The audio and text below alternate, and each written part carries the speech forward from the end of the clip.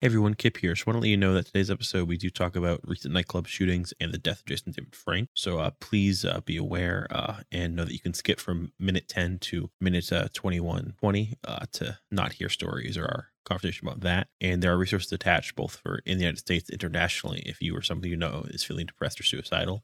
And then also later in the episode, one of the Change Out episodes does have the topic of self-harm and suicide come back up. So please be aware of that. Scintillate.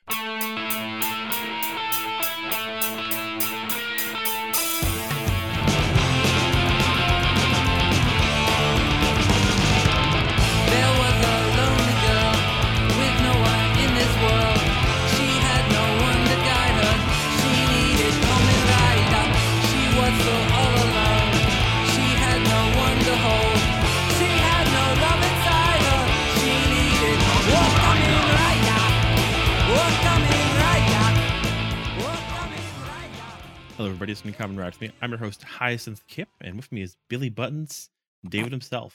I'm back, baby. I'm not dead. When you search the manliest flower, it says Billy Buttons. So there you are. Billy Button. Yeah, Billy Buttons. That's the manliest flower? Who voted this? It's like a chrysedia. Okay. Google. Oh, Google decided. Okay. Yeah, you know. That's fine. I trust them. Yeah. When has anything ever been wrong on Google? Really never, right? Yeah, I mean, yeah. But no, we are back. This is our book club podcast. If you don't know, Common Ride to Me is two podcasts. There's the OG podcast and the book club podcast. And the book club takes a look at a show in a condensed time frame, like 2 to 4 months usually, with me, Steph, and David. But Steph is out today, and David is back from getting lots of viruses from like those like websites, like they have stuff like like Amish moms near you, and that. Yeah. It really affected my respiratory system. You never know what you're gonna get, right? That's why they call it hay fever. Yep. Mm-hmm. But yeah, no. Just rolling around in the barn, my man. Brought home some unpasteurized something. Oh, something, yeah. But no, we are here to talk about episodes 9 or 10 through 14 of Changeron, the 1996 just beloved, super popular, uncanceled show. You know what? After watching this set of episodes, I have to say, I am so disappointed that this was canceled before it could reach its potential. Before, because it was supposed to be like 52 episodes or something, right? Yeah. A year of this. Yeah. This show is fucking amazing. Well, I mean, we'll qualify that statement with an asterisk later, but this show is great. Yeah. Maybe unintentionally. So I think that they should have done a 25th anniversary special. Oh, that would have been great. Because the actor for Akira is still around, right? Yeah, because he's doing stuff for Kamen Rider right now. Yeah. So it's like, what? Get him back. Get that changer. That Changeron suit is sitting in fucking Inoue's like closet at home, and he looks at it every day, and he's like, "What could have been? What could have been?" Though honestly, it helped launch a career because I'm like realizing things about Changeron that show up in like Kamen Rider shows later. I'm like, oh, this is just here, huh? Right. Yeah. To that point, last time I mentioned how a lot of posters and like plot lines were being like brought in from like French cinema in the 80s, like as far as like a like wave called like cinema de look, and like my whole thesis was, that whole like wave was about contrasting like pop culture with like art. Right. Here it's like contrasting like toku with like more traditional art. So like that's what this is like toku de look. So it's like, is that true? And then I looked and I realized that the two other shows he's known for are Kamen Rider Kiva, where every episode has a like CG bat telling you about famous violins and like violinists. Okay, yeah. And Kamen Rider Fives, which I am like wondering what that show is now. It's like my first Kamen Rider show. I'm like, what is that now? What does this do now? Yeah, I mean, I don't know much about Fives other than he uses a flip phone and hits 5 3 times, and that's how he transforms. Like that is literally all I know about Fives. Maybe he runs fast or something. Like that's his. I don't remember. there's like something about Faiz where he runs fast, because I remember there being some kind of like fight between him and Kabuto in some kind of like weird crossover movie or something, and they're like, oh, our powers are we run fast. So it's good for me as a fan of Faiz. Basically, like only Faiz, Den-O, and sometimes Decade get like major toys or like forms and like Right. new series, because like they're the most popular shows, like, and like Kuga sometimes too. But also there's a point where like all the multiverse crossover stuff is just like, how could we use the cast of like Kamen Rider Wizard and like Kamen Rider like Den-O to rewrite Faiz? Right. And there's like 2 or 3 years in a row where they're just like, okay, let's redo the multiverse just to like have these characters from Faiz back. Right. It's really funny. But no, I think that there's something going on here, and this is just a real effort to contrast like the tropes of Toku with like different kinds of drama and like fine art, and it's very funny. It's just like, it's just fucking weird, but in the best way possible. I will say that. And of course, you're currently enjoying Dawn Brothers, which is the same thing. I watch it on and off. It's not like a every week thing, because Dawn Brothers plays on like Sunday morning. So if I end up just happening to turn on the TV on Sunday morning and I'm eating, my breakfast or something, I'm like, oh, Dawn Brothers is on, and what are they doing today? Oh, they're having a sit down with the enemy at a table, and they're deciding who's gonna own someone's dead corpse by having an eating contest. Okay, good. While a man who turns into a giant chicken performs soul surgery in the back room. Yes, this is literally an episode that happens. It's fucking weird. Good, because for a while, I know people were a little low energy on their like enthusiasm for Sentai, so I'm glad they're like just having a weird season, because like my first thing when like I watched like the first couple episodes was like, I'm not like past that, but was, oh, you have a female protagonist. That's the first. It's Dawn Brothers is fucking weird, man. Like from the get-go, it's weird. Like it's based on Momotaro, right? So yeah, Momotaro has like his like entourage of like weird animals. So he has like the monkey, the dog, the kujaku, which is like a pheasant or like I think it's a pheasant. Kujaku's a Japanese pheasant. Anyway, so like in normal Sentai, when they transform, they just become, I'm red, I'm yellow, I'm black, or whatever. And like for some reason, the pink one turns into like this really tall, lanky, bird-looking dude. And he's like fully CG and he looks weird as shit. And then the guy who's the Black Ranger, when he transforms, he turns into like this chibi little wolf man. Is he still like the one that's like super hardcore and like dark? Yes, he's like the most Chunibyo fucking character in the world.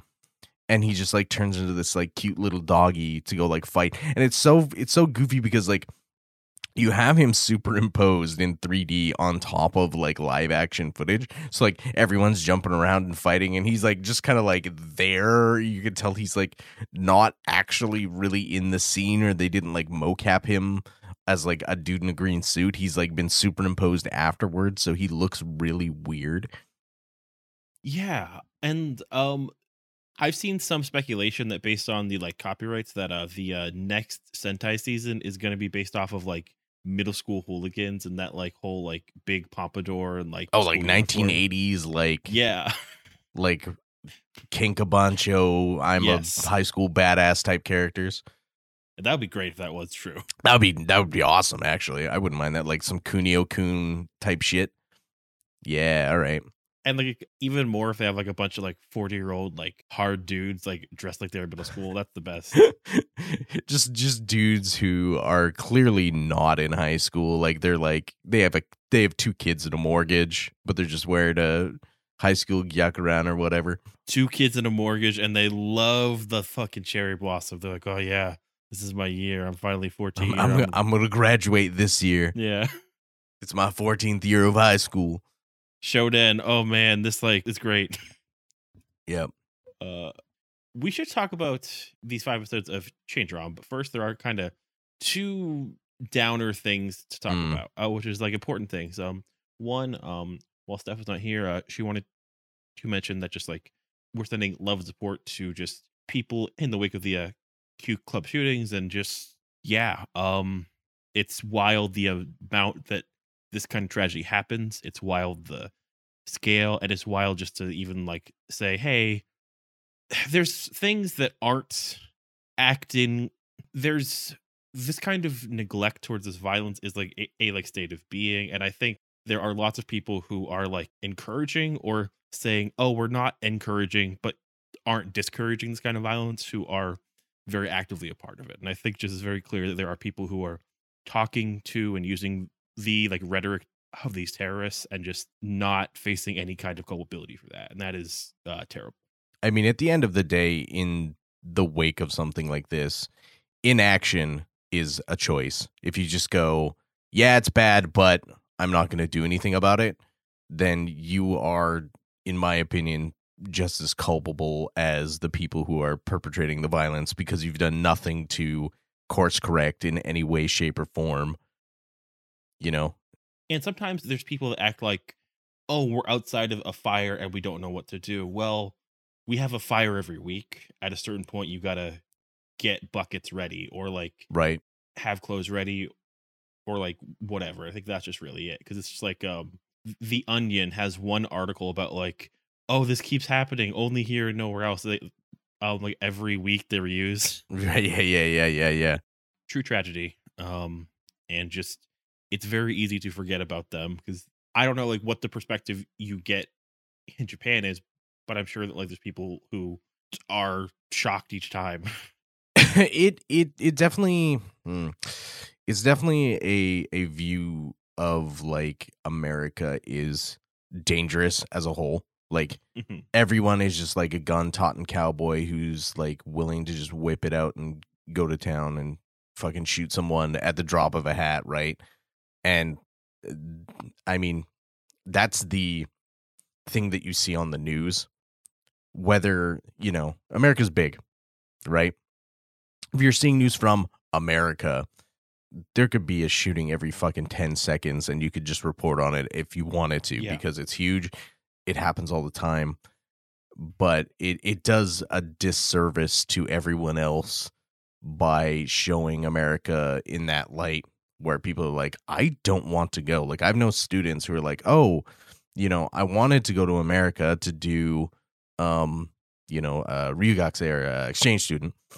And they're like, now I don't want to go because I'm afraid if I go to school, I'm going to get shot. I was working as the person doing tech support and like the like printer service in like a lounge for the students who were commuting when I was in college. And this guy came in and was like talking to this like friend of mine. I think was like clearly drunk and like all this stuff. And then like eventually like he left, went to class. 20 minutes later, we found out that like he had like an MP5 in his bag. Jesus Christ.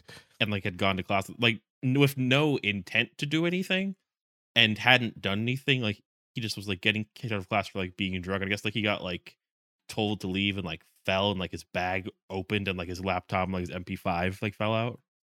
Yeah, but like that, like that's the crazy thing, right? It's like, well, like why are you toting around a submachine gun?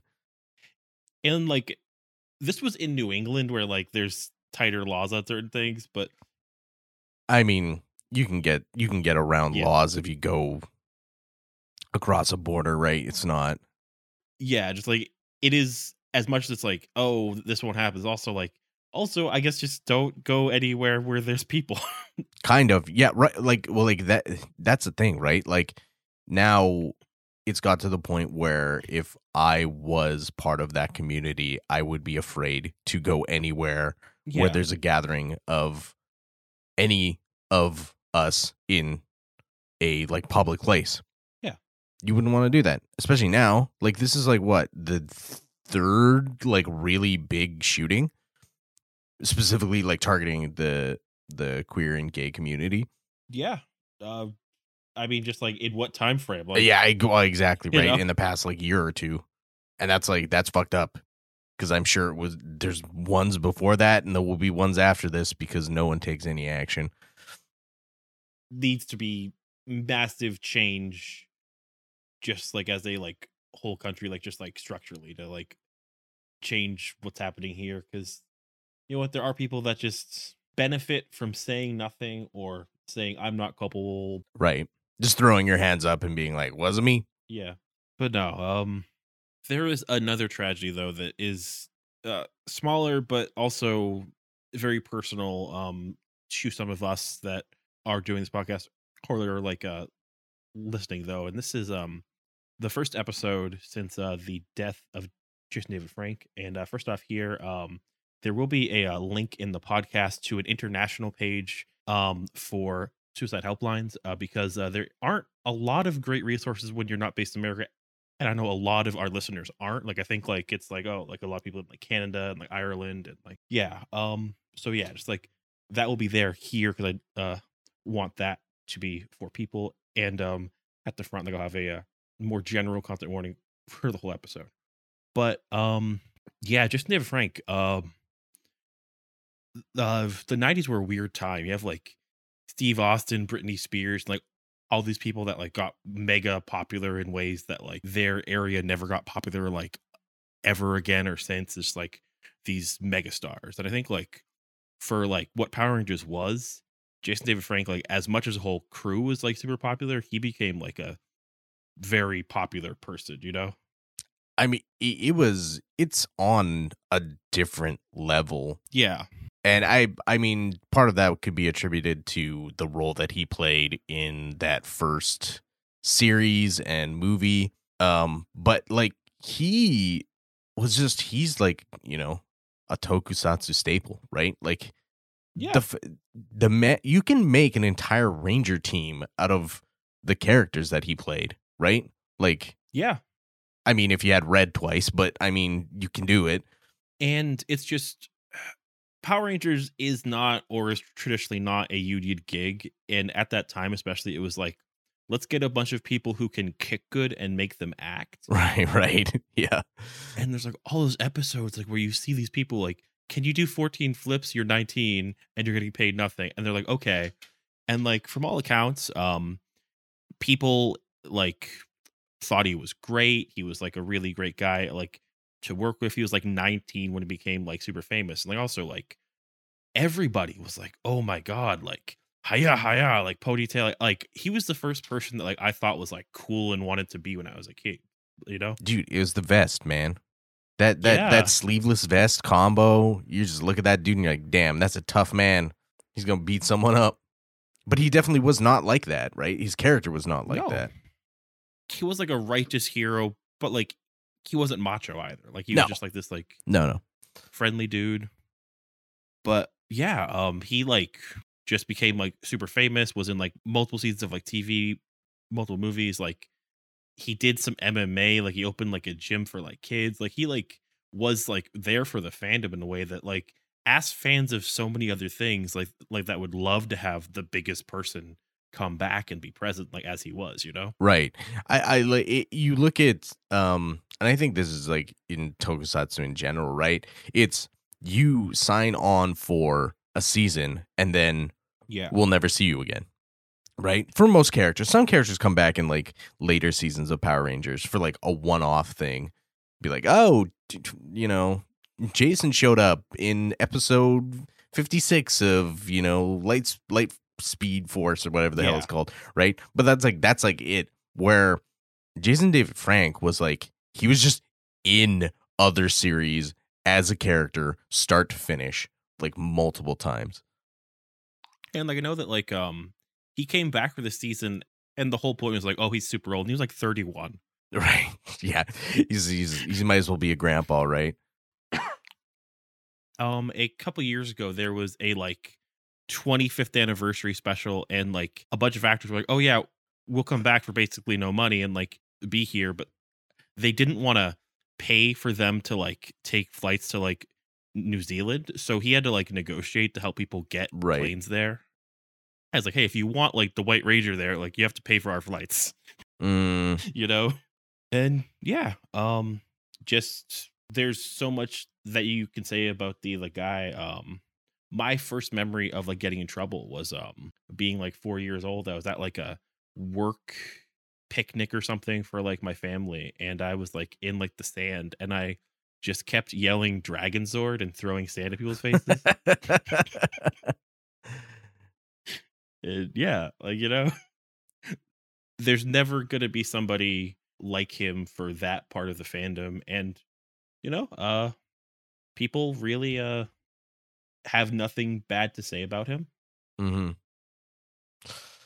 Yep. It's just looking at where he was like this year, like I guess mentally, and like what was going on in his life. Yeah. It's like he's had a rough fucking time. Yeah, and just you never know what somebody's really going through, which is why like I only wanted to comment on like how good he was outwardly to like the people around him and like to the community. But Mm-hmm. yeah, just know that even somebody who is like an icon like that can have that kind of anguish, and just like, you know, please be kind to yourself and like seek help when you need it. But yeah, So Changeron, that shit's weird. change her on. Yeah, that's just weird. That shit's real weird. So last time we did a shorter episode, me and Steph, so that we could all be here for episode 10, not mackerel, because it was our big thing, mackerel time, you know? Sabajaneo. Now, spoiler alert, but you know what they did to us? We still get this, because episode 33, they say cheese and dyed it, not a mackerel 2. Oh, really? Yes, not a mackerel 2. Oh, no. So we will get to have this together. Okay. Good. Not a mackerel 2. I love that shit. That's so Goosebumps. I mean, this show is just as fucking wacky as Goosebumps in the best possible way. It is. This episode, incredible start. We see this princess get grabbed, and this like white guy's like, "Oh no!" And he's like talking weird, and then we see him. Zabooba zaboobity boo, zabooba boo.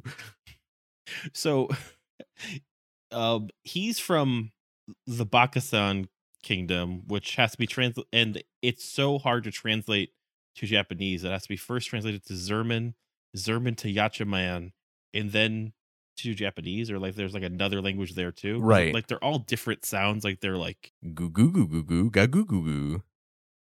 Oy, oy, oy, oy, oy, oy. And it keeps getting like translated wrong. Like he asks like what happens to the guy that could speak Japanese, and the guy sends it back. They show this whole process, and then he goes back. What do you like more, sushi or tempura? Tempura? He's like, what? And what makes this even stranger is the guy that he's talking to, the white dude. That is Thane Camus, the great nephew of Albert Camus. Who is who? The guy with the ponytail who's speaking. No. I know which guy you're referring to, but he's the nephew of who? Like, I don't know who that is. Camus, like the stranger, like the like French nihilist, like big. Really? You mean like the philosopher? Yeah, the philosopher. Wait, what? Yeah. He's his great uncle is the philosopher Albert Camus. So like the like stranger, the myth of Sisyphus, like that kind of stuff. Just like, what the fuck? Yeah, I thought you'd want to know that. Yo, this is like a weird, deep cut, weird shit in this show. And to make it better, this is one of 3 prominent Toku roles that Thane Camus has. Want to know the rest? Yes, please. He plays Steve Bills, the American billionaire in Kamen Rider Ghost. That's unfortunate. He plays the main antagonist of the Garo spinoff Zero Black Blood. Oh, shit. Like, this might be the boy. This might be a Hall of Fame boy right here. Huh. Interesting. It's basically like Elon Musk in like Kamen Rider Ghost. Just what a good. Wow, that's weird. And I guess he's best known for like teaching people English on Japanese TV. Okay, yeah, maybe I might have seen him there sometime. I wonder if he's still in Japan. I assume he is. Probably. He's I just look him up, be like, hey, dude. yeah. But I just thought like it was like it would be important to say, hey, this guy loves his philosophy and his stuff so much he brought Albert Camus' like great nephew to be in the show. Yeah, that's so weird. And the fact that he like speaks Japanese and is in Japan is like such a weird like coincidence too. Yeah, like what happens in your life where you're like, oh man, I'm gonna like go do some tokusatsu. I love my uncle's writing. Right. Yeah. What the fuck? Okay. Yeah. So I have to mention they're from the Bakusan Kingdom. yes. Now that has to be intentional to be like yes. the fool or idiot kingdom, the kingdom of idiots. Like that's 100% intentional. Yeah. Like this does feel like it's some kind of weird like this is like the most children's story, but also the most weird. And I love that like they never address the name ever. Never. They just treat it like with 100% like sincerity, and they're just like, oh, he's from the Bakusan Kingdom. And it's like, okay, sure. And like they're hanging out the whole episode. Just like there's this scene where they're like in this store trying to like dress up like Eri to be like a princess. They're just like sitting on 4 chairs, just like not talking to anybody because they can't talk to anybody. Oh man, fucking Akemi is a goddamn savage in that scene. She like just delivers a fucking one-liner that is so good, and I can't believe I didn't write it down, but I just said Akemi is a fucking savage. He's playing the maid there. Right, yeah. There's so many great lines where like Akira just takes what they say as like, oh, they must mean it. Cause like he asks them how good does Eri look as a princess? And what gets translated back as kitchen trash is not flammable trash. Oh, yeah. And she says something like, you can say that again. Yeah, and there's more to come of those two because like they hate each other still. But like they go to like a hotel stairs and like get some confetti, be like, oh, it's a princess. Then like the Blues Brothers show up. I wrote the exact same thing. This fucking Japanese Blues Brothers show up. Oh my god.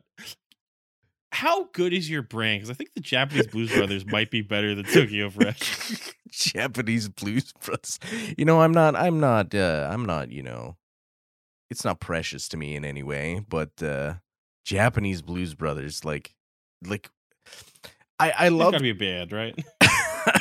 I love too that like they immediately, because like they get it, they abduct Eri, right? These two fucking bozo ass Blues Brothers looking motherfuckers abduct Eri, and immediately Akira and Hayami are like, oh, it must be Darkseid. And I'm like, no, they're just like goofy ass terrorist assholes. And like they like have this whole thing where they're like, oh, we just got out of prison, should we do this? It's like, oh yeah, it's because I want to be like a big time criminal. And like there's like, okay, we've started business, but it's failing, we need money. And it's just so funny. They're just so bumbling. It's so, I mean, there's more with them later in the episode, but it's so like, it's just comically goofy. Like they're cartoon ass evil villains. I wrote down that Akemi says they won't want to fake, and then like that's what Eri says, who could be better than me? And you get smoke bombed. Just great. I do love that like the evil monster of this episode just like vapes people to death. Yeah. Of course. Why not? They're like toy company, I'm guessing, is the worst toy company. Like all they have is like a bunch of like snakes and babies that are weird. So the weird baby is actually the Kewpie mayonnaise mascot. Okay. Yeah. I was like, oh, hey, it's Kewpie mayonnaise. All right. The way they seed the whole like episode 2 is like, oh, they won't fire their maid, like even though they don't have like money to pay her. Yeah, they're like, oh, well, you know, like she needs to have a job. Like, don't you have older, you know, aunties and uncles that like they need that job to survive? We can't just go firing people. It's like, oh, okay, they just decide to have hearts of gold for the old fucking auntie Bachan that works for them. And they want this like ransom. It's like something like 50 million yen or something. And the whole like cash just like takes out their like coins in their pockets. Like, oh, is this enough? It's just like pocket change. When they get to the whole like stare down, they leave because of Darkseid, and the brothers go a like bag full of trash. Then they get like $37.99, and they're like, "Wow, that's the cheap princess." Yeah, they're like, and they think they say something like specifically like, "You must not be that popular back home." And she beats the crap out of it. Like, she throws her dress off and is like a fucking wrestling villain, just like, or, you know, I forget, like some quick change shit. She says, "See, I have the beauty and brains that everyone wanted when they were growing up," and then beats the shit out of them. The scene before this, I had like fucking disassociated while watching this. Me too. And there's a scene where they're trying to figure out where Eri is, like to do the handoff for the money. And I completely forgotten that they're in the car and Akira's driving, and there's a close-up shot of him talking into a pen. And now I had forgot that this was like their communicator pen, because you can't see the top part of the pen where it's got like the buttons and like the microphone part on it. So it literally looks like he's just talking into a ballpoint pen. And I was like, did they not have the budget for a phone? Like, what the fuck is going on? And then I was like, oh, right. Yeah, they talking to a pen. But it was the weirdest way that I just disassociated with the goddamn show. No, this is a prime episode for that. There's so much that happens here. And in the car later, like, is like my favorite scene, though. But like, first they like get beaten up by her. The monster grabs her because likes tough gals. And then man from Baka-san sees it and then starts screaming, "Zuzu Baka Zuzu." Zaruba. Wrong show. And they're in his car, his like green Citron in the back seat, just translating. And they translate like white rain boots and like, oh, it's like blonde hair. Oh, and he's got like a headband or something. Mask on his face, it's a loincloth with Stark uniform. Yep. So I wrote Caveman Char Aznavour who loves Manchester United. And instead, what we get? You got a dude in a blonde afro wearing sunglasses, a horizontal striped shirt, a loincloth, and no pants. Here's where we should mention that somehow the like radio that the Blues Brothers have picks up the CG pen. And so that's your secret agent pen is not very good if some like General Ham radio can just pick up the signal, right? This always makes me think of that scene from the second American Pie movie where like there's like a dad and there's like a guy at a fast food place and they're like hearing these two ladies like be like, "Oh yeah," and like, "Oh, we're taking our clothes off and kissing each other." Yeah. But they hear this and the older brother's like, "I've always wanted to be a first class criminal, so I'm gonna dress like this and jump in the way." He just is like Japanese style loincloth where it's like a like knotted thong and like a little drape. And they just get their ass kicked by the boys. And they immediately, Hayami and Akira just immediately beat the shit out of him. Not even transformed into Changeron, just them. They just go and beat the shit out of him. And like they assume he's a criminal because at this point they're like, okay, he's definitely like a stand user. We got to get him. Yeah. And he's squatting into the camera. Like the camera's pointed up at him. He's squatting, like knees out, just And then they're happy because they were first class criminals. But the Baka-san man sees the cleaner and leads them inside. Not before speeding up the film to like 10 times speed because they realized that it would look really goofy if there was like 3 minutes of them walking up the stairs into this building. Yeah. A lot of weird effects here. Oh, yeah. She like says like, "Oh, like I like men's alarms too," and then like changes, like knocks off his Chan visor, everyone's favorite transformer. And then what happens there, David? So he gets the Chan visor knocked off his head, and it goes through the single tiny window on a door into the other room with the 4 foreign translator people. And he's like, "Hey, Akira's like, hey, can you pass me that Chan visor? And the guy starts translating it down the line for 3 people, so it takes like 10 minutes to get to the back guy. It's so funny. And then they hand him a thing and he pulls it out and it's a fucking banana. And he puts it on his head and he's like, I'm gonna transform. And he's like, well, it's not a banana. And he's like, no, it's that thing over there. And then this is where we get the mackerel show up. And I gotta say, not the payoff was not there. Hopefully Mackerel 2 is way more funny. I cannot believe there's Mackerel 2. I thought like it was just not funny, but that there's Mackerel 2 makes me so excited. But I love the funniest thing about this scene is like they keep giving him the wrong item. And then he asks the guy who speaks Japanese in Japanese, he's like, why the fuck are you translating it? Just pick up the thing I tell you to pick up, you idiot. It's great. And then he transforms and they look so psyched. Like, oh yeah, like they're all in the window, broken up. Hayami's just been fighting this monster with a giant baguette. Oh, really? I thought, again, like I said, I disassociated while watching this right. episode. It looked like a baguette. I think it's actually supposed to be a metal pipe.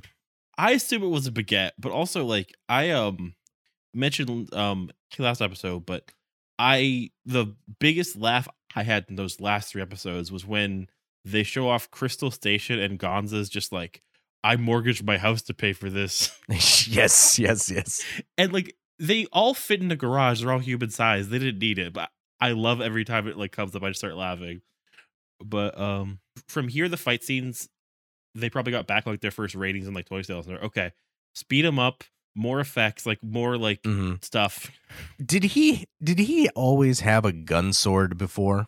He could combine them, I think. Yeah. Okay, because I made a note of, I'm like, he has a gun sword now. When did this happen? But it happened one time. Okay, that's probably why I don't remember, because it's not like a every episode thing. He has a gun sword. There's like a crystal flash on every punch this time. So I was like, oh, they probably are like trying to spice it up for the kids. Yeah, maybe. But the episode ends and like the chief shows up and says, oh, I studied Mayan, so I know Baka-san. And they all laughed at Baka-san joke. So I have a question. Yes. Eri and the princess got vaped to somewhere. Mm-hmm. And then they're just like, he kills the monster and it blows up. And then they're just there. Where did they go? I think what we're supposed to believe is that like every one of these people has a dimension that dies when they die, and the souls go back to people, or the people go back. Yeah, but like their entire body was taken. I mean, I guess yeah. Don't think about it too hard, I suppose, for a children's television show. Remember that mom that went away and like came back at her kitchen? I mean, they teleport. We'll talk about teleporting in the fucking next episode. Yeah. But episode 11, save the cognac. And it's not that cognac. It's not that kind of cognac. Human society is so tired, says a man on a bus. And then we see Akira tell a guy his girlfriend ran out of him. But then Akabe says that might not be the case. And the only clue is there is some cognac in her empty apartment. Yes. And it's like this like weird transition line of like a cruise line getting sprayed down by boats of like colored chemicals. I wasn't sure what that is very much, I think, like a shoot the rodeo type thing. It's like, oh, this cool thing is happening. Yeah. Put it in. Yeah. And then we see this like portly middle-aged like man, like actually like Darkseid. And he's like, I keep getting made fun of by women. I've never sympathized with a villain more than this man, because bro, I don't know how women work either. And like, I legitimately thought this episode was going to make me sympathize with a murderous alien, and it almost did. And then like he's consulting with Gowser, who says, like this coffee's not good enough, and like you need better clothes. Like his whole thing is that like he's super particular. He's like, this coffee has bad bean percentage, needs better beans. Bean mix needs to be stronger. My question was, who the fuck is Gowser? That's a great name. Who like, they're like, oh, don't make Gowser mad. And I'm like, who is Gowser? What? He's the guy when he transforms. Yes, That's yeah, his yeah. name, That like- that I figured out because they made that clear. But like, this is the first time in the episode we had ever heard anyone mention Gowser, and I'm like, okay, sure. I don't have his human name written down, but I do have Gowser a bunch. So there we go. But Me too. Yeah, yeah. That's all I have written down. we then go to the generals, who we find out later are called the Dark Cadre. That is a cool as shit name. Yeah. But they're in this aquarium talking about how Gowser has this consultancy to help like the issues that Darkseid faces in human society. And there's like a recent Darksider who became neurotic and like tried to commit suicide. And they're like, what the Yeah, I was like, what? I've never seen a show where monsters hide among humans where it's been like, oh, and we're getting depressed and like beat up for our jobs and not having like the right degrees and stuff. Right. And like the main character of like this episode is this dude from Darkseid who's like drinks when he's stressed and like starts to attack people. Yep. Because his job sucks. He gets like beat up at the printing press he works at. Oh, and they abuse the shit out of that dude. Like, it's not like, oh, you know, they're Yeah. like making fun of him. Like, I think in like a more modern Toku series, they'd be like poking fun of him and like maybe punch him once. But they're like throwing him on the ground and like sticking their like boot in his face and like, lick my boot, scum. The second scene where they're beating him up, like, and like it's in like this narrowing alley and they're pushing him. I was like, this is like horrific. Yeah, it's like actually like legitimate, like could be triggering like bullying. Like it's I was like, Jesus, like this is very Yeah. graphic in a way that like most tokusatsu shows I don't think would ever show. Like this would be something like off screen or like it's in a silhouette or something, right? Mm-hmm. And like his whole thing is that like he misses the dark dimension, so he drakes and like he almost attacks him the first time that they beat him up this episode, but like stops by thinking about like Gowser. But then like he's like on his way home and he like kicks a can and the can like hits a vending machine and the beer comes out. Poor dude. Yep. I don't blame him. I get like that when I drink Chew High as well. Yeah. But of course, the highlight of the episode has to be when they're at Psyduck and they're MRI in the cognac. No, there's one more part in this that is the highlight for me. There's too many highlights in the show, I think. That's true. The dude got drunk off that one beer and starts to attack people, but gets stopped. And then he's being like sobered up by getting like dunked repeatedly. He's basically getting waterboarded. Yeah. Because next time he'll die. But the detective crew is now staking out the cognac and they go to get lunch. And then like Gowser's my cabbage roll has to have the 8th leaf of cabbage. Right, yeah, nothing yeah. else.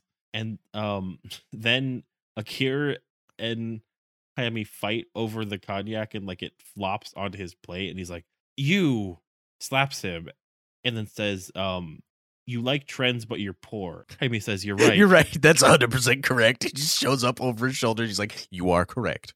At that point, they see the girlfriend Yoshimi and she drops some cognac and Hayami trips on it and like almost breaks his back. It looks like he looks so much more hurt there than anytime he's fought a monster. But this sets up the scene later on. It's Yes. important. Important, yes. But the like Darkseid dude that like got told he'd be killed next time has just been bullied and made to lick shoes, so he just goes on a rampage and kills a bunch of people. Yep. While it's happening, Yoshimi comes up the like stairs and her boyfriend sees her and she's like, oh, because you were gone, I got fat and I wanted to diet till I could see you again. She's like, I don't care. It's like a nice moment for how much comedy is in the Yep. show. It's like, oh, just like, and they reconcile. Yep. And that's it. And then a bunch of ladies come out and they're like, yeah, Kira, let's go. And he's like, oh, this is nice for the first time in this block. But then she gets like attacked and gotten from a window and then like big fight. And Akira loves to like use wrestling moves. And he's like, oh, giant swing again. You're right. Yeah. Then your favorite moment happens mid-fight. Oh, yeah. God, this is so fucking funny. So Hayami slipped on that fucking cognac. So for whatever reason, he just decided to pick up this brick of cognac. And during the fight, when Akira is going to get got, Hayami just goes, Akira, cognac. And he just takes this brick of fucking cognac and whips it at the fucking Darkseid monster. And it hits him in the fucking face. It's the funniest shit ever. It's fucking hilarious because it is the most slapstick, goofy shit. How do you keep a straight face? Like this, like the guy that plays Hayami at every turn is like, damn, dude, you're great at this. He's so fucking funny. And it's just like this. What happened backwards was, I'm sure that like whoever wrote this episode was like, man, Cognac's a funny consistency, and like dropped it or something, like slipped on it.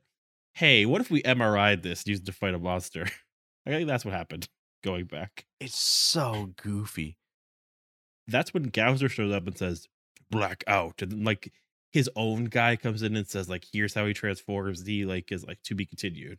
And he goes, I'll be the basis for Guyver in 5 years. That leads to 12. Mr. Daruma fallen.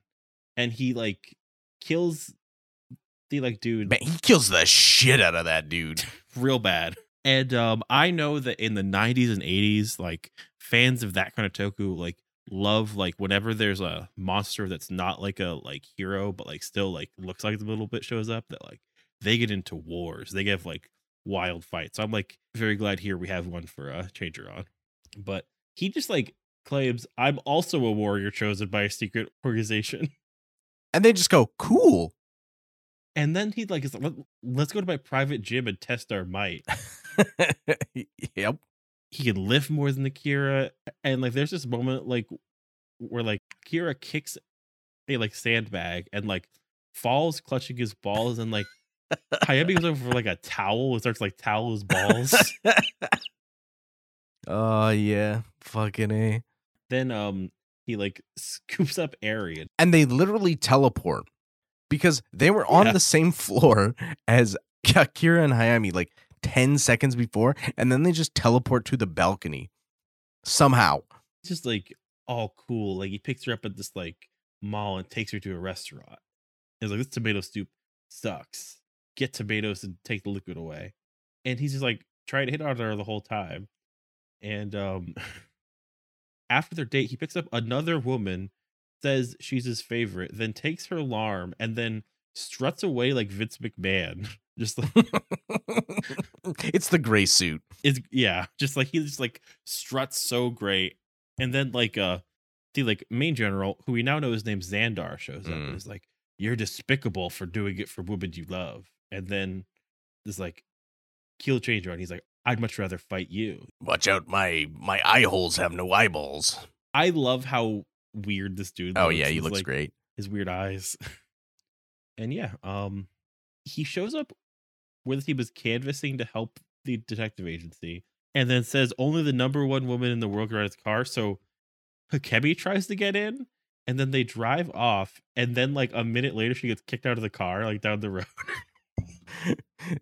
That man just stole your girl, boy. Akira's so mad, but then like once she's back, like they just both hate him so much. It's great. She's like, oh damn it, can't believe you didn't want me. There is a scene before Eri and Gowser start going on their mate cutes, and it's the scene in the park where Gowser, because he's an evil space alien or something, doesn't understand a children's game. It's so great. Like the next scene actually. And there is one of the fucking funniest implications in this show where I laughed for 10 goddamn minutes. So they're playing this game called like Dharma-san Koronda, which means like the Dharma fell over. It's basically what is it, like Red light, green light. Not hot. Red light, green light. That's what it is. It's red light, green light, right? And fucking Akira comes up and talks to the couch, and he's like, what are you, stupid? You don't know how to play a kid's game? Are you dumb? He's like, come on, I'll play with you right now.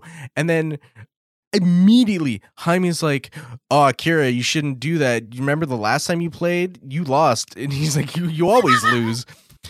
And I love the implication that not only does Akira play children's games on the regular, but that he always fucking loses them.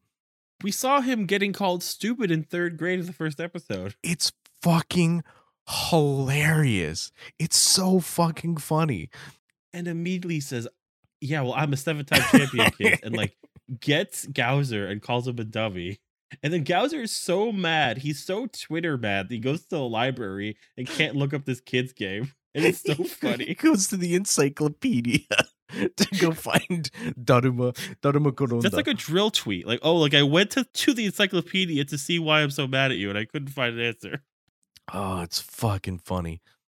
And just I love that they hang out outside of this, and like it's just like this like Right. weird implication that like Akira's always doing dumb shit, and Hayabu's just there, like playing these kids' games. Yeah, I wrote in my notes, I said, Hayami and Akira are a great comedic duo because they're just great friends that absolutely hate each other. The next scene, there's this moment where Akira's saying that Gowser's fake, and like Hayami says, oh, you just hate anyone cooler than you, which is why you clash with me a lot. Like, this dude, he looks like he never left his like martial arts high school. Right. His fucking outfit. And then my favorite part of the episode has to be when Gowser picks up Eri again and a JR&B song starts. Oh my god. I was like, what is this fucking like jazz ass theme as it's fucking ridiculous.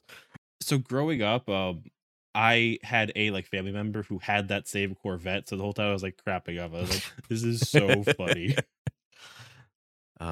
She calls him cute for not knowing the game, but he gets so mad that his like arm transform is gonna kill her. And then the song starts again, and she teaches him the game, and like his aide's super mad, like, oh, like why have you taken her alarm? Then like he grabs Eri's throat at the end of the game. Yeah, that was really weird. People, right? I saw that too, and I'm like, that's odd, but like I guess he's a weird alien man, so he wouldn't know that that's not normal. But then the coolest part of the episode happens as we see that Eri's going to other date, and at the top of an escalator his secretary's there with a butterfly knife doing tricks that attacks her. Yeah, I forgot about this. She's just practicing with a fucking butterfly knife at the top of an escalator. Yeah. And they fight, but Gowser shows up, slaps the shit out of her hand turns monster, and then like the like knife is at the top of the escalator, and it's a cool shot. It looks great. Yeah, it gets like knocked out of her hand onto the escalator, and then it like slowly moves up to the top again. Mm-hmm. I wondered if they're gonna bring that in later, because like they specifically had a shot of like where it went. I'm like, oh, someone's gonna pick up the knife and get shanked, but it didn't happen. The secretary's mad because you're supposed to take the alarm of like the people that love you, but does this mean that you love her? This is bullshit. Like, I'm always there for you. And that's how she finds out, oh, they're dark side, not just like another org. Right. And that's when Akira shows up and says, like Gamera, I am a friend to all women. They're trying to do a fight. And they go to fight. And they keep saying the super light knights because like they realize there's branding and right. Like, the like names of these dudes, but like he's like, no, I have to beat this guy myself with swords. Right. And he's about to lose when Eri like says the phrase from the game, and then like Gowser stops and Changeron like claws him and says like his like claw. He says exchange yellow discs. And I was like, what does this mean? Yeah, it means dude, I got a gun claw. More like allusions to like another Toku show in Inspector Gadget, I think. A little bit. Fun fact, I know exactly where this fight takes place. Oh, yes, really? This fight takes place on a bridge in Odaiba near current-day Diver City. If you cross this bridge from Pallet Town, fun fact, is where, if you're looking at the Pokemon map, is where it would be if you're mapping it 1-to-1 onto the Kanto area of Japan. If you walk from Pallet Town to Diver City, you will cross the bridge that they fight on. I'm kind of assuming that was so many places. It's very possible, right? Man, this quarry looks just like the quarry. I love this quarry. I could tell where it was because of the lights. The lights are the same lights still to this day. Like fun geodes, I think, of this show. Oh yeah, it's really, you could. And then the episode ends on the best line we've had so far, where Gowser goes, he's tough, but he's also an idiot. Right after Akira says, dude, you ran away. He's like, dude, you ran away. I win. Yay. And he goes, like, puts up the victory fingers. It's so dumb. But he goes to leave in his white Corvette when his secretary says, I know how you like your coffee. And he says, as you wish. And they ride off. In the sunset, as jazz plays, an amazing shot that they got that fucking airplane to time correctly and go across as the car's driving away. Amazing. I've seen a lot of Digimon adventures, and I think planes just do that. I mean, here, yes, they do. This is probably flying into Haneda. There's so much good camera work in this show too. It just like is very funny to see the contrast here in a lot of ways. But then episode 13, The Rose and the Sunflower. Fuck.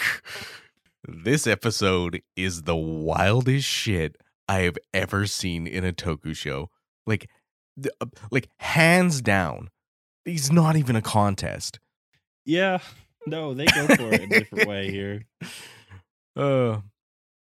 We see a lady who is working out when a life insurance salesman comes in. She gets a bunny plush for getting a plan for her dad. Then as she's working out and the character's like showing her legs in the air, the bunny just goes ape shit, like it like twists out, like right. Someone took it into Photoshop and put the swirl effect on it. Yeah. That bunny's been to an Apple store, I'll tell you that. Right. And it just attacks her. Just for clarity's sake, it is a stuffed rabbit, not an actual rabbit. Yeah, like a toy for buying life insurance, because And then Akira says, "Man, women be shopping a long time." Women be shopping. Put in that fucking Dave Chappelle fucking quote. Women be shopping. And then Akebi's like trying on all this stuff, and Akira's like, "Yeah, it's all good, yeah." And then she and Eri are both there at the same time in the same outfit, and they start being catty, and he's scared.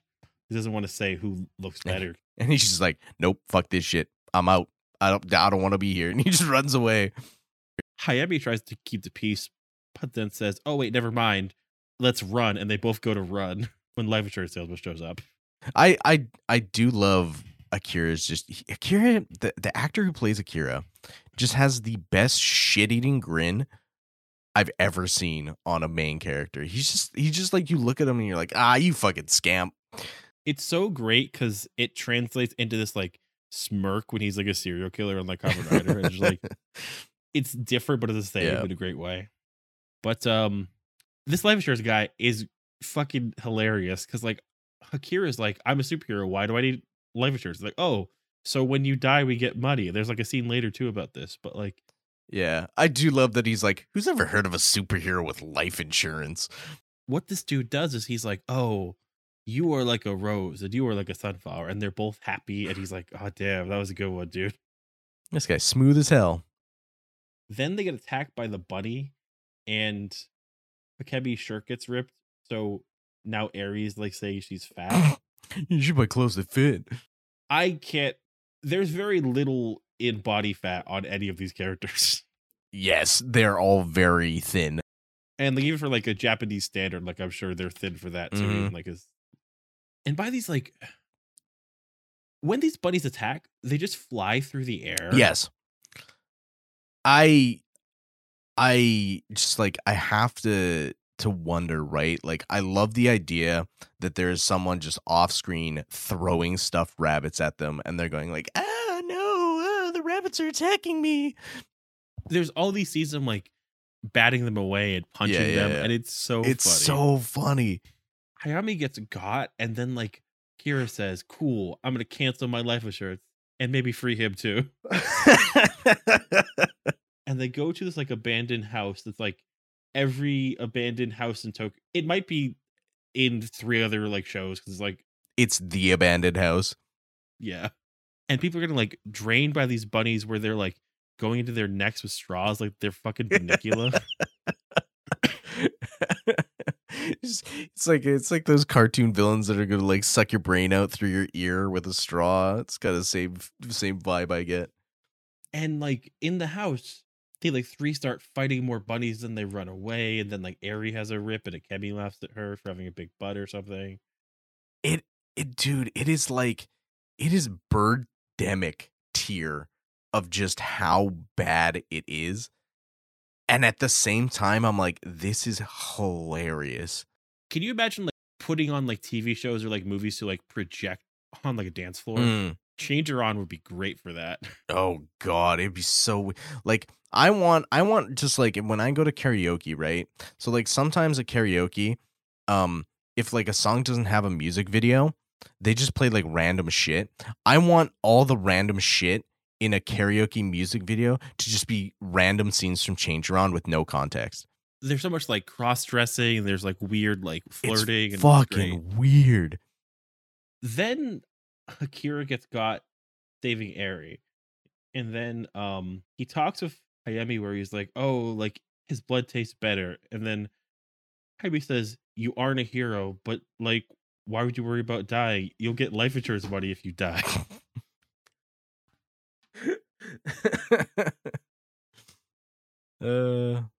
Just incredible. It's fucking funny. And then there's like that whole scene of like Hayami being like, when he's I'm gonna drained. die.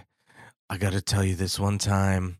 I stole candy from a candy store one time from this old lady. And he's like, I want you to find her and apologize. And Akira's like, well, how old was the lady at the time? And he's like, I was like 6, so she was probably like 80. And he's like, you idiot, she's probably fucking dead. And he's like, then I guess I'll see her on the other side. It's You could tell they love like 70s action movies, and that's why they made this one. oh God, it just fucking kills me. It's incredible. At the base, Young Guns is like, oh, we're spending all of our money on new features for the like Super Light Warriors. And then Eri pressed the button and a wall of fucking guns comes out. To which I wrote, why aren't they using the wall of fucking guns? Well, then she says, remember how I like apple pie? Save me some when I get back, which is like a Gravity Falls line. Oh my God.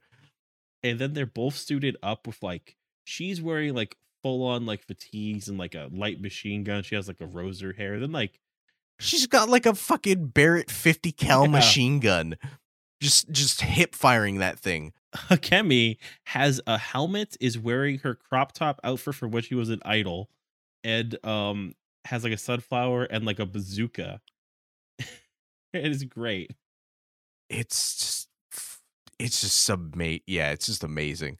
And then one of them says, at a time like this, a man would smoke a cigarette, but we are women. And they pull out some candy. It's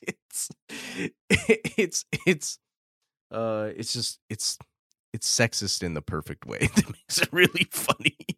Yeah. But they like enter his house, light machine guns, and like Akemi falls and shoots her rocket launcher into the ceiling. It's fine. And then like they like meet the monster, who's like this like bat dude. Yeah, he looks cool. He's like a weird like bat rabbit thing. Yeah. And they say like, oh, like I'm Rose and I'm Sunflower. And he says the most Sailor Moon-ass line, a flower's life is short, so die. And then immediately Eri just unloads on this dude with the 50 cal. Then she has that giant knife, and then like he gets like rocket launched for a second. And just like so funny. Oh God.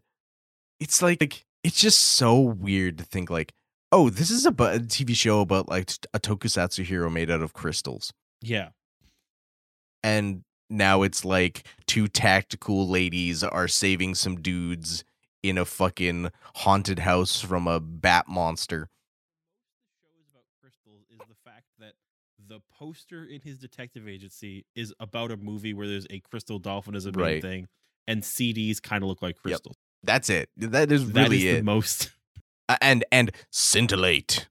Which this show failed to do for the kids at the time, but I wish had, because this would have been great to have more Fucking episodes. hell. But a low beat techno Macarena starts playing. Okay, I wasn't going insane. Okay. Every time I think I'm making a deep cut, you come back with me, so I'm good. I was like, what is... I'm like, oh, it's just so fucking weird. All right, yeah, sure. Pitch shifted Macarena. It's great. And then Moncada says, make the Super Light Warriors combine. It's this big Super Light Buster. And they combine and it wobbles the whole time, and it's fucking hilarious. The miniatures are fucking amazing and cheesy, and I love them. Because you can just 100% tell that they're all miniatures. And honestly, I like that. Like, if a Marvel movie like just committed to miniatures, Probably wouldn't do well, but I'd laugh. It just cuts to 60 FPS footage of miniatures. Honestly, with modern technology, that might look dope. Oh, yeah, man. Dude, you can make good miniatures now. Yeah, 3D printing. When they made like a new Thunderbird movie, they should have done that, honestly. Oh, that would have been cool. They're in a quarry again, and then he kills the monster. But now the girls are friends and laughing together. He laughs too, and they end the episode. And just great show. But episode 14 is the first real sign of the like what we would call attrition. Yeah, the Tokusatsu woes. Yeah. Farewell, Akemi. I was surprised that they decided to write her off the show in a 14-episode stretch. Yeah. Like, that's okay. I guess maybe I don't know, because she was like an actual like model or something. I mean, she like is probably actually 18, probably actually modeling. Like, I'm sure there's just like other drama roles for her at that Right, time. yeah. Or like modeling. But some old people are singing as some old men play chess, and a lady comes in hulas. The old man's like, I gotta pee. Then he gets got.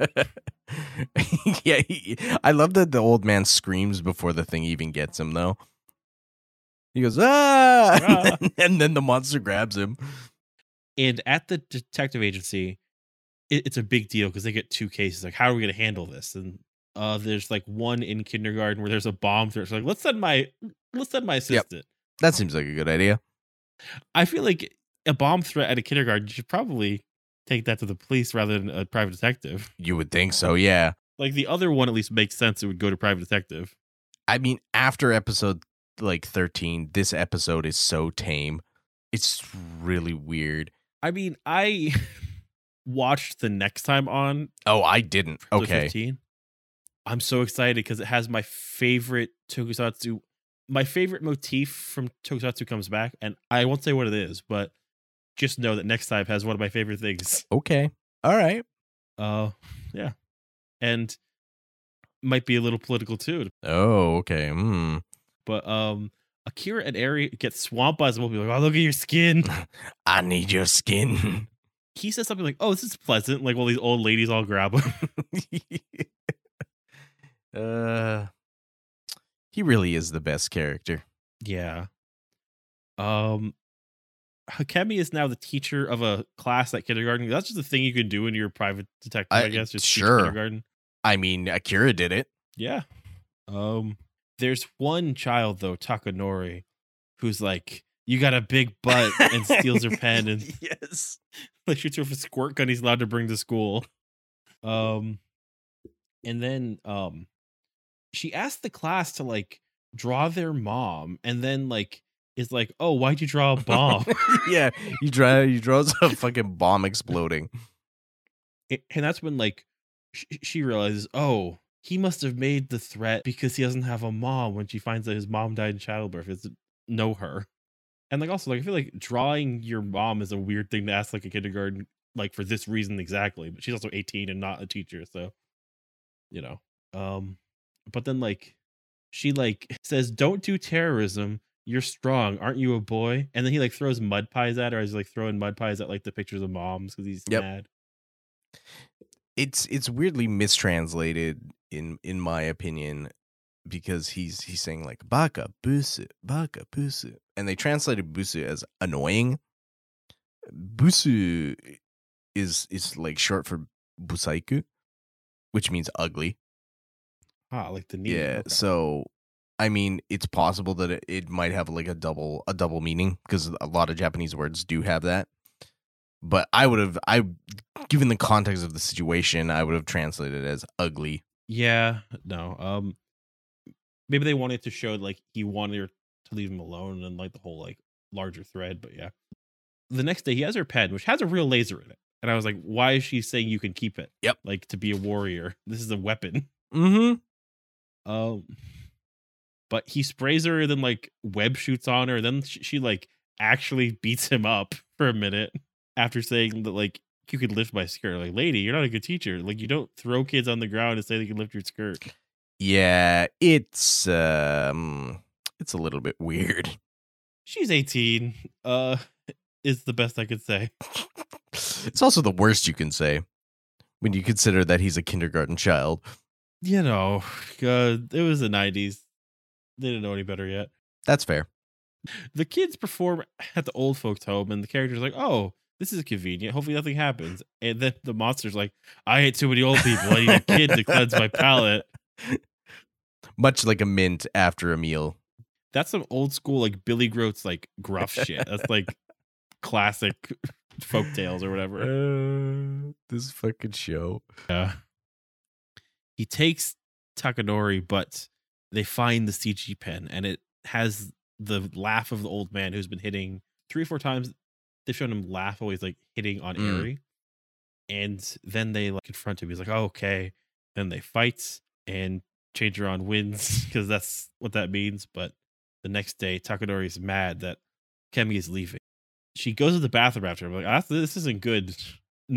Rule number like 2 or 3 is don't go in the bathroom after students, I would say.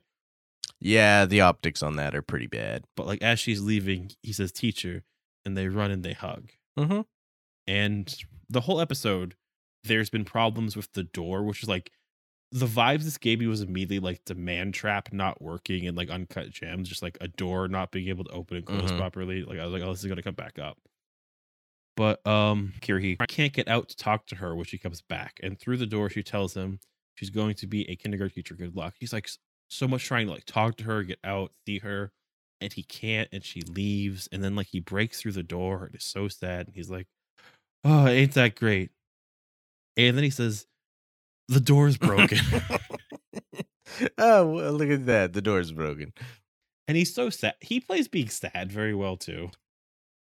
But just like, I love the way like he breaks down this door. She isn't there, and the door is broken. And just the way like that was what he said, as if like to like explain to somebody he's not really upset she left. Just the door is broken. That's what I care about. And then she gets confronted by this kid outside again, and they're like hanging out outside of school, which I think isn't a great thing to do. A teacher, I don't know. It's definitely weird. But then we get a new outro. Lift your gaze, Changeron. And yeah, that is that 5 episodes of Changeron. It's the most something of all time. This show is the gift that keeps on giving in the weirdest way. Like I would have never expected it to be what it is. I would have never expected this to be nearly as funny as it is, but like routinely every single episode I'm laughing at something. It's fucking funny.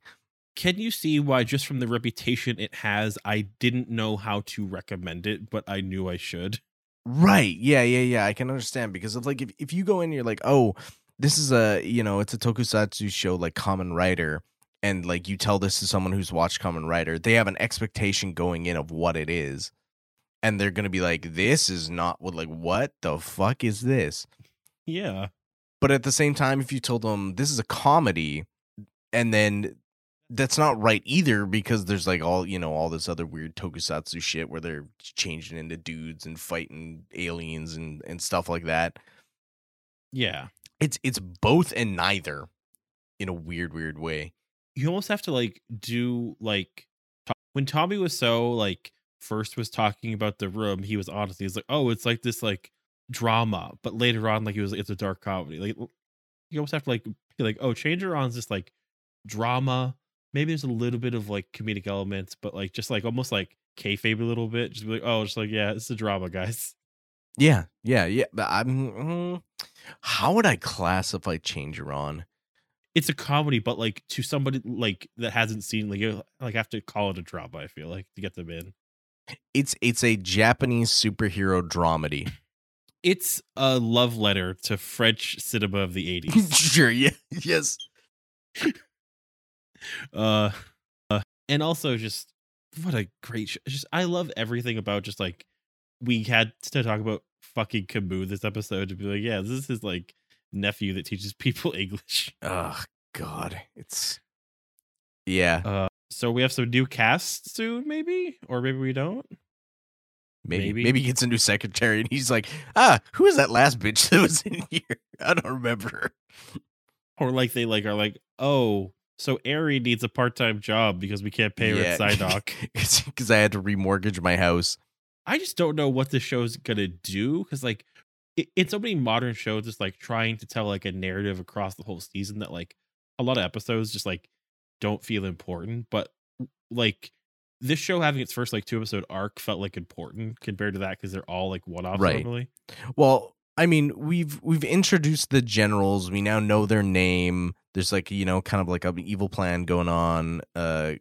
Gowser is like around, and I assume he'll come back. You know, there's some movement in Shin City. We don't really know what Psyduck's deal is to like get rid of Darkseid or what like whatever. But I mean, the two most interesting threads that we don't know if they're threads or not is that there is the other government people that hate Psyduck and like are mad at Muntaka for like leaving, and then there's the fact that the monsters are getting depression. Right. They have to deal with human life. And like, how dark would it be if we saw like a Darkseid monster commit like death by change? Oh my god! You know, like that would be dark and funny and like fucked up in the way the show likes. Just shoot your crystal bullet through my chest. I'm ready. I don't know, but but also if the show like ends like partway through, like, oh, and we just like introduced a like super double claw and like we're like fighting some alligators then like it's done, that'll be funny too. Yep, guess we'll find out.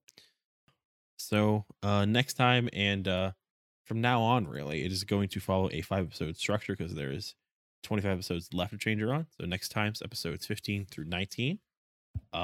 Very excited there.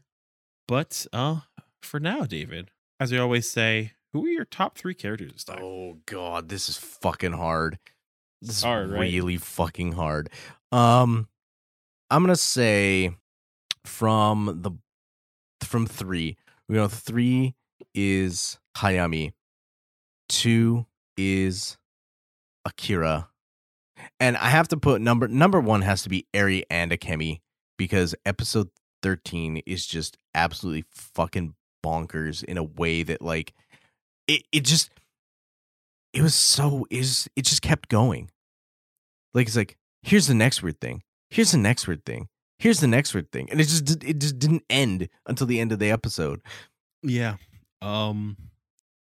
Take a bullet for justice and say that I can't pick Inoue every time because he's not actually supposed to go on the show. I'm gonna say number 3 has to be the older Blues Brothers. Oh god, I forgot about them. Yeah, right. There's too much. Just I wrote down before I saw what he was, the whole like Char Azerbal caveman that loves Manchester United. And then when I saw it, I was like, okay, glad to see it for posterity. Great characters. The whole thing's like, I want to be a first-class criminal. I like Hayami's just so fucking good. Just everything about him. He is pretty fucking funny. Just and like more and more they lead into it, and the show becomes like more and more like at this point it's like who's watches it, like because like at this point you couldn't watch a show like streaming now, so people were catching this every week and getting perplexed probably. Right. Yeah. And then I'm gonna agree with the girl double on top because they just so good. A slight lead to Akemi though, I think like she does make the weird perverted like prankster kid arc work as far as having some pathos. But yeah. And what of the practical effects the Tokusatsu was your favorite this time? Oh god. It's a good question. There's a lot here. My favorite practical effect is just like it's dumb, it's stupid, and I can't believe they did it because it's the laziest shit in the world, but it's literally people off camera throwing stuffed rabbits at people. I think that's really fucking funny to think about in a show that has a budget where you can have a dude in a giant crystal suit and your evil thing for the week or for the day is tiny stuffed rabbit dolls that suck people's blood. I think that's really fucking funny, and it's really dumb, and somehow it works, and I have to give my hats off to that. There's this villain in Jetman who shows up and like pretends to save people, and then the people they save they turn into lightly trimmed pineapples, and just like a straw comes out of their mouth when they eat their souls. What the fuck? It's great. And that's the vibe that like this gave me when they like didn't even have fangs. They had like straws that poked in. Oh yeah. Though a very honorable mention to all of the stunt cognac. It was great. Mhm. They did a great job. Oh shit. And what fit was the best? What outfit was the best this time around? Oh man. Just tough categories all around. Yeah, this is hard. I think like best fit for me is probably a Kemi in her fucking goofy ass army gear. She is I'm snack. gonna give it for Gowser. Yeah, she's looks good. Gowser's casual outfit where he's wearing his like stupid earring and his stupid ring and this suit, and he's like, I'm so fashionable. Right. It's so funny. I do like Gowser, like the actual suit when he's like in the monster mode is like he's like basically a fucking ninja. He looks like Guyver.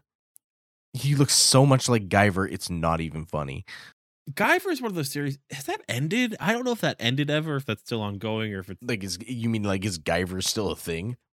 yeah, because I know that like years ago when I was like, oh, what's going on like with the series, it was like the same thing it had been 2 years ago. It was like, and it's post-apocalyptic now. Apparently, Guyver the manga is currently still running in Young Ace. Okay, It has been running from 1985 to now. so it's just one of those. Yeah, it's just like forever and ever and ever. I wonder, like, what's the most recent like anime or whatever? Probably the 2000s one. 2005. There's a 26 episode anime series. Seems like that's the most recent thing, other than obviously the manga keeps going. Last thing I heard was they're just like deep. They're like 2 into a 12 pack of like final bad guys, and it's been that way for 15 years. You know? Yeah, right. Which is funny, but no. Anyway, we've reached the end. Let's make like Anastasia Steele and plug ourselves. You can find me at the Tokyo Fresh podcast.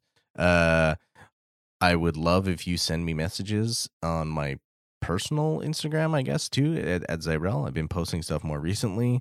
And Tokyo Fresh podcast will usually streams on Saturdays and Sundays on our YouTube channel. So if you want to come in for a live chat and hang out and just talk some hot mess about Japan and weird stuff that goes on here, you are more than welcome to come. And be sure to vote in the poll for the one-off episode based in another country. Like, I really want to get to Italian Fresh soon, and like I think like in that like one poll you might get it. Everyone, no poll to be like Italy Fresh for a week. No, that it takes far too much branding. I'd have to redo everything in a white, red, green color scheme, and that's just too much work. Yeah, we're the Italian Bruise Brothers now. Okay. Okay.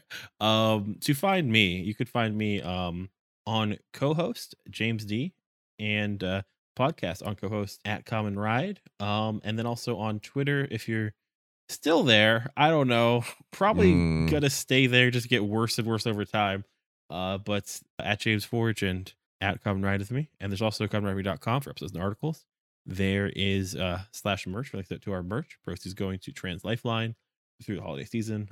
There is commonride.com/episodes for links at different platform. Please rate and review on Apple Podcasts. Please send any questions to podcast@commonride.com, especially as we just there's so much about Changeron. I would love to see what people think, what they want to know. Yes. Oh my god. Like if you're watching Changeron with us, please, I want to know what the hell you think about this show because it is so weird. I know there's people that watch with us, and I know there's people that listen but don't watch. And I would like both perspectives, please. Yes, because like I have to imagine, like if you don't watch this show and you just hear it, the image that it creates in your brain just based off the weird stuff that we mention in an episode would be like, you'd be like, what is this show? Like, what does it look like? Who knows, right? I'm just imagining like some person like gets like notes back on their thesis from their like professor. It's like, why'd you write Camus' nephew doesn't know how to speak Japanese? It's just like a random line here. Like, what's going on here? It's just weird. Yeah, it's just weird. But no, what did we learn today? This is hard. We learned women be shopping. Women be shopping. Don't trust a man with a mascot that is a small rabbit. Stop shopping at Disney stores. Yes. Yep. Said, right? No, I think really the life lesson we learned here today is superheroes who needs life insurance. They don't need it. Who needs life alert? Don't need it. Help, I'm falling and I can't catch shit. I've tripped on some cognac. I can't get up. Fucking cognac is the new anti-cowboy eggs. I can already know. the fucking combat cognac. Combat cognac. Great name for like a band too, of like Italian blues brothers or like Japanese blues brothers. I don't know. Well, good night, everyone. And good morning and good afternoon.